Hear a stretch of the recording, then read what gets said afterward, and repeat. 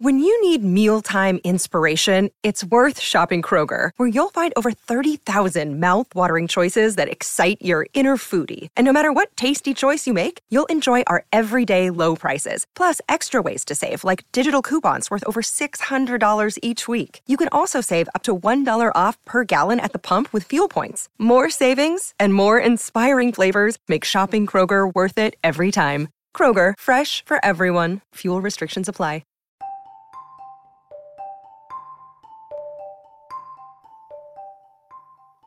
I'm Dr. Sky, and welcome to the Dr. Sky Experience, exclusively here at Talk Radio 77 WABC from New York City and around the world, as we continue to inform you about great events from the realms of astronomy, space, aviation, and weather, and so much more, with additional interviews about American exceptionalism and talking about America and truth, justice, and the American way.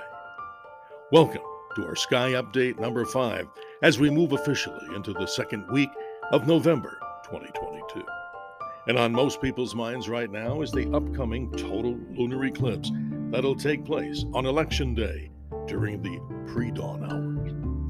If you're looking for this particular eclipse in the Eastern Standard Time Zone, and remember, we turn our clocks back at 2 a.m. on the 6th on Sunday, so now a whole new set of times, and here they are for the eclipse. With clear skies, the partial phases of the eclipse in Eastern Standard Time begin at 4:09 a.m. Totality begins at 5:16 a.m., mid-eclipse at 5:59 a.m., and this total eclipse will end at 6:41 a.m. But let's not rush it. We get 85 minutes of totality, and that particular moon will be visible high into the northwestern part of the sky as the moon rides higher above the celestial equator. If you miss this particular event, we will have another total lunar eclipse on March the 14th of 2025. But what makes this eclipse so unique? The fact that we have never had in American history on Election Day a total lunar eclipse.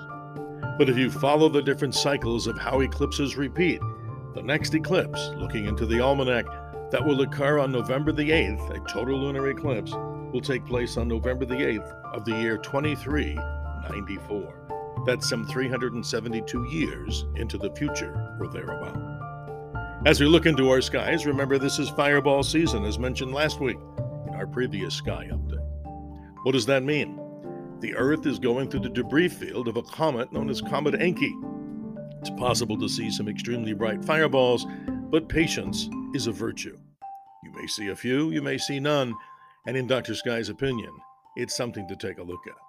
Recently, across the nation and around the world, observers have been seeing fireballs, slow-moving objects, maybe the size of a fist, or down to the size, ladies and gentlemen, of a small little bit of pebbles that you'd see on the side of the road. Something very interesting indeed to talk about here on the Dr. Sky Experience. This happens to be a very important time of the year to look for fireballs, as we remember what's happening in our skies right now during this particular month. Also, we remind each and every one to take a look, ladies and gentlemen, at the great planets that are in our skies right now. We begin by looking high in the south at sunset for the beautiful planet Saturn, and to the left, still the brightest object that you can see in the nighttime sky that rises just after sunset. In the east is the planet Jupiter.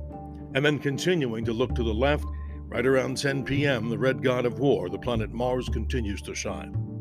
Mars, as mentioned last week, will begin to move in a retrograde position, meaning it will start to move to the west against the background stars, indicating that it's getting close to the Earth, and that will happen as we move toward the month of December, and probably at its best during the first week of December. A telescope will reveal so much more. And don't forget, you can always email me here with the questions and comments. And that email is simple. It's just drsky.show, D-R-S-K-Y show, @gmail.com. And also, ladies and gentlemen, a big salute to Elon Musk and SpaceX as they successfully launched to orbit 2 so-called secret satellites, part of the U.S. Space Command, with their Falcon Heavy rocket. This particular rocket, with some 5.5 million pounds of thrust, did its job well, and future dependence on the particular rocket we're talking about, the Falcon Heavy, is definitely on the drawing boards. They'll have other big missions and many secret spacecraft An update on Artemis 1, NASA's moon rocket, could launch as early as November the 12th or the 14th, with dates that continue throughout November and December if those mission dates get scrubbed by weather or technical or malfunctions on the spacecraft.